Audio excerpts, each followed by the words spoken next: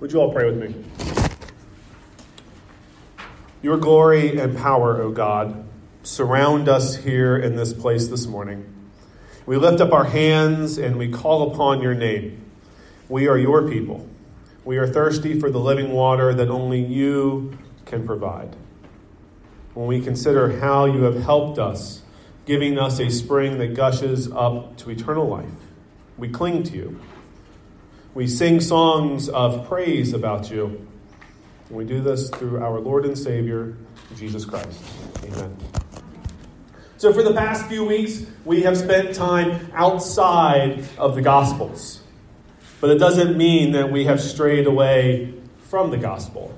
You know, the beauty of our Bible and our Scriptures, and really the entirety of Christ's life, death, and resurrection, is that we can't get away from the Gospel. The Hebrew Bible, the Old Testament, points to God's coming glory, a covenant that had been made with Abram. We talked about Abram last week, Pastor Ed did, and then we moved through the Gospels, and then we have our epistles, and looking to the fullness of Christ's ministry and how that was figured out. How do we live into this new calling as a community? And we see the ancient church work its way through that process. So while the Gospels are a familiar place that we often like to default to, those are the stories that we're most familiar with. Those are the stories we are more likely to recall to our children. The beauty of our Scripture is that the Gospel itself is woven throughout the entire Bible.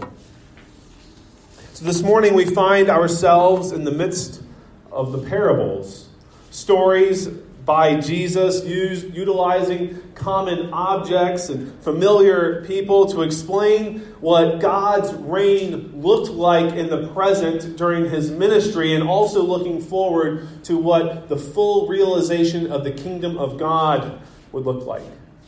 So beginning in our reading this morning in chapter 13, and then continuing for 4 more chapters, the Gospel of Luke is littered with stories like the parable of the fig tree. So Jesus is making his way towards Jerusalem. And as he's making his way towards Jerusalem, he's continuing to minister. And he's continuing to point to the coming glory of God. All of Christ's teachings and all of the healings that he performed pointed to one thing: the kingdom of God. So as Jesus turns and he faces Jerusalem, we will arrive in Jerusalem with him in 4 weeks. We'll be waving palms and we'll be shouting Hosanna. So as he's headed towards Jerusalem, he's told of the mixing of blood in the temple. And then we hear him talk about the death of 18 people from a tower that collapses. But before we can move forward to see what this story is about, we have to go back just a few verses and see what happened in the scene prior. Because prior to Jesus talking about mixing blood and falling towers and fig trees, Jesus had been talking about settling disputes with one's opponent. Here's what he said: when you go with your accuser before the magistrate on the way to make an effort to settle the case, or you may be dragged before the judge, and the judge will hand you over to the officer, and the officer will throw you in prison. I tell you, you will never get out until you have paid the very last penny. Jesus was talking about amending for wrongdoings that were done against an opponent. He wasn't talking about hypotheticals. He was talking to a group of people and telling them that when they wrong someone, this is how you make it right. So after he was finished teaching on that matter, we then moved to the question of blood and falling towers and fig trees.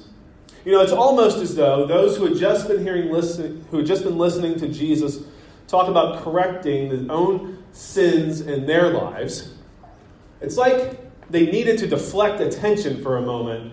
It's like they began to feel uncomfortable knowing that perhaps, just perhaps, they had missed the mark of God's law.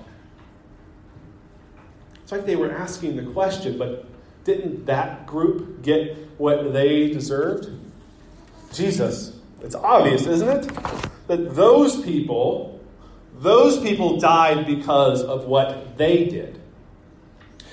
If you have kids, or if you've ever cared for more than one child, you've experienced perhaps a similar situation. You catch one child in the act of breaking a rule or doing something wrong to someone else, and instead of accepting responsibility for what they just did, because after all they're children, the child will deflect attention from themselves towards something that someone else is doing.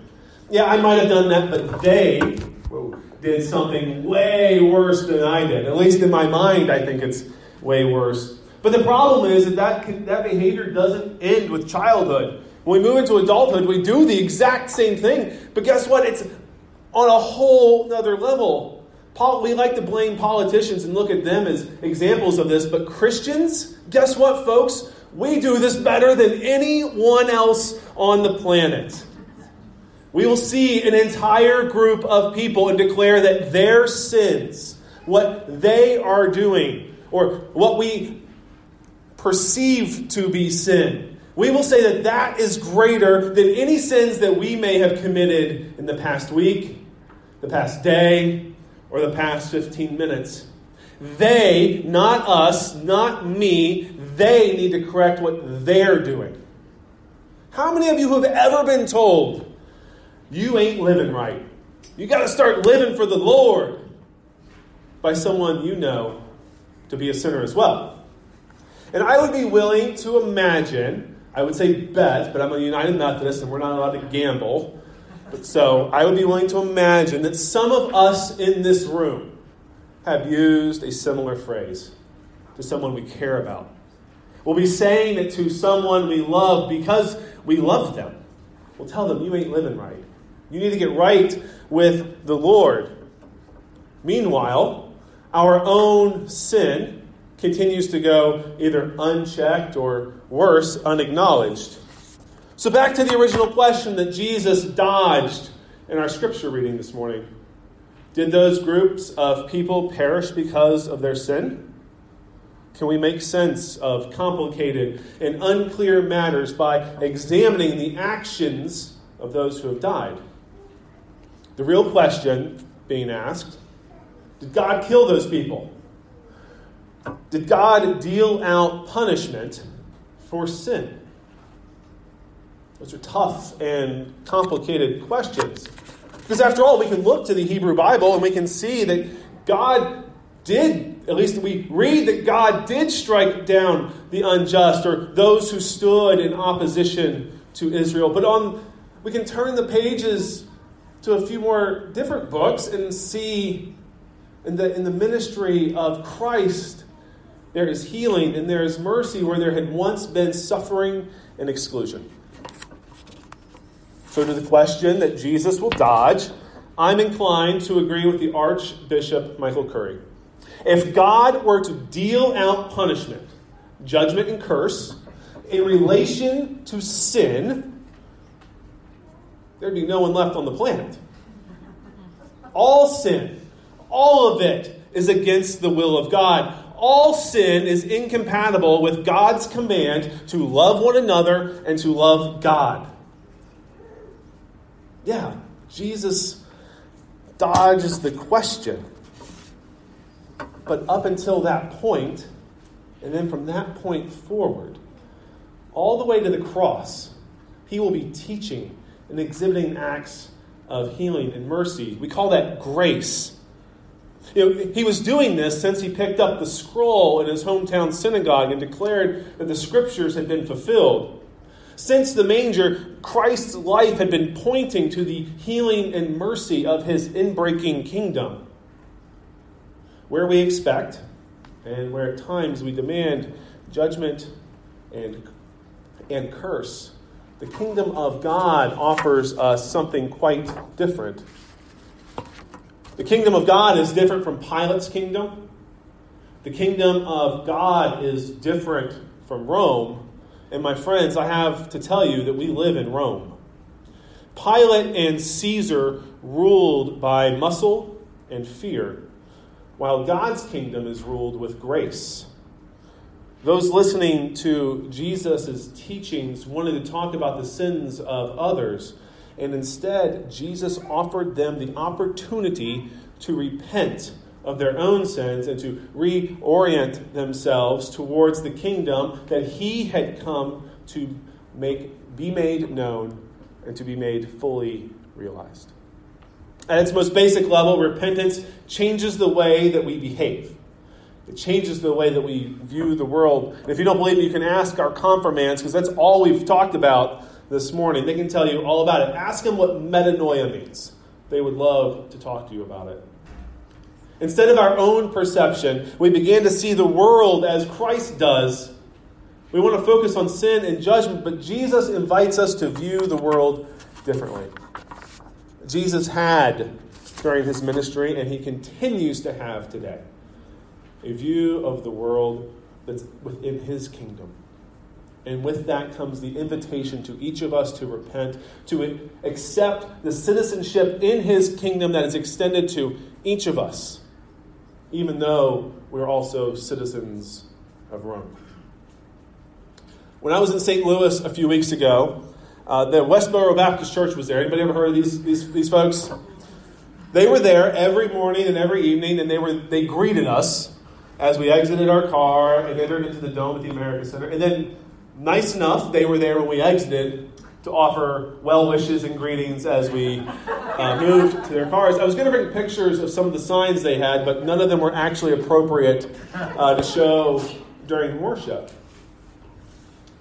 But their least offensive sign offered an invitation to repentance. The problem with their invitation to repentance is the invitation isn't theirs to make. The kingdom of God doesn't belong to any of us. It belongs to God. It belongs to Christ. And it is Christ's grace that invites us to change the orientation of our lives, even if it takes more time than folks say it should. It's an invitation to enter into the grace of God and to have our lives completely transformed. For Jesus, his life, death, and resurrection, the entirety of his ministry, the kingdom of God is always at the forefront. When Jesus is healing and when he is teaching, he is proclaiming the reign of the kingdom of God. The kingdom of God is priority number one for Christ. When we accept Christ's invitation to repent, we are intentionally turning away from our own sinfulness and turning towards the kingdom. Doesn't mean we're leaving our sin behind, because we're going to sin over and over, and we need that grace that is continually extended to us. But in this turn, in this changing of orientation in our lives, we begin to see, experience, and become part of the healing, liberation, and compassion extended to all people throughout creation by God through Christ. The good news is that in 5 weeks, through the emptiness of his grave, we will see healing, liberation, and compassion. The healing, liberation, and compassion of God in its fullest. In the empty tomb, we will find the extravagant grace of the gardener, God Almighty, as the healing grace of Christ is extended to us, regardless of our ability or our willingness to repent with all of our hearts. Thanks be to God. Amen.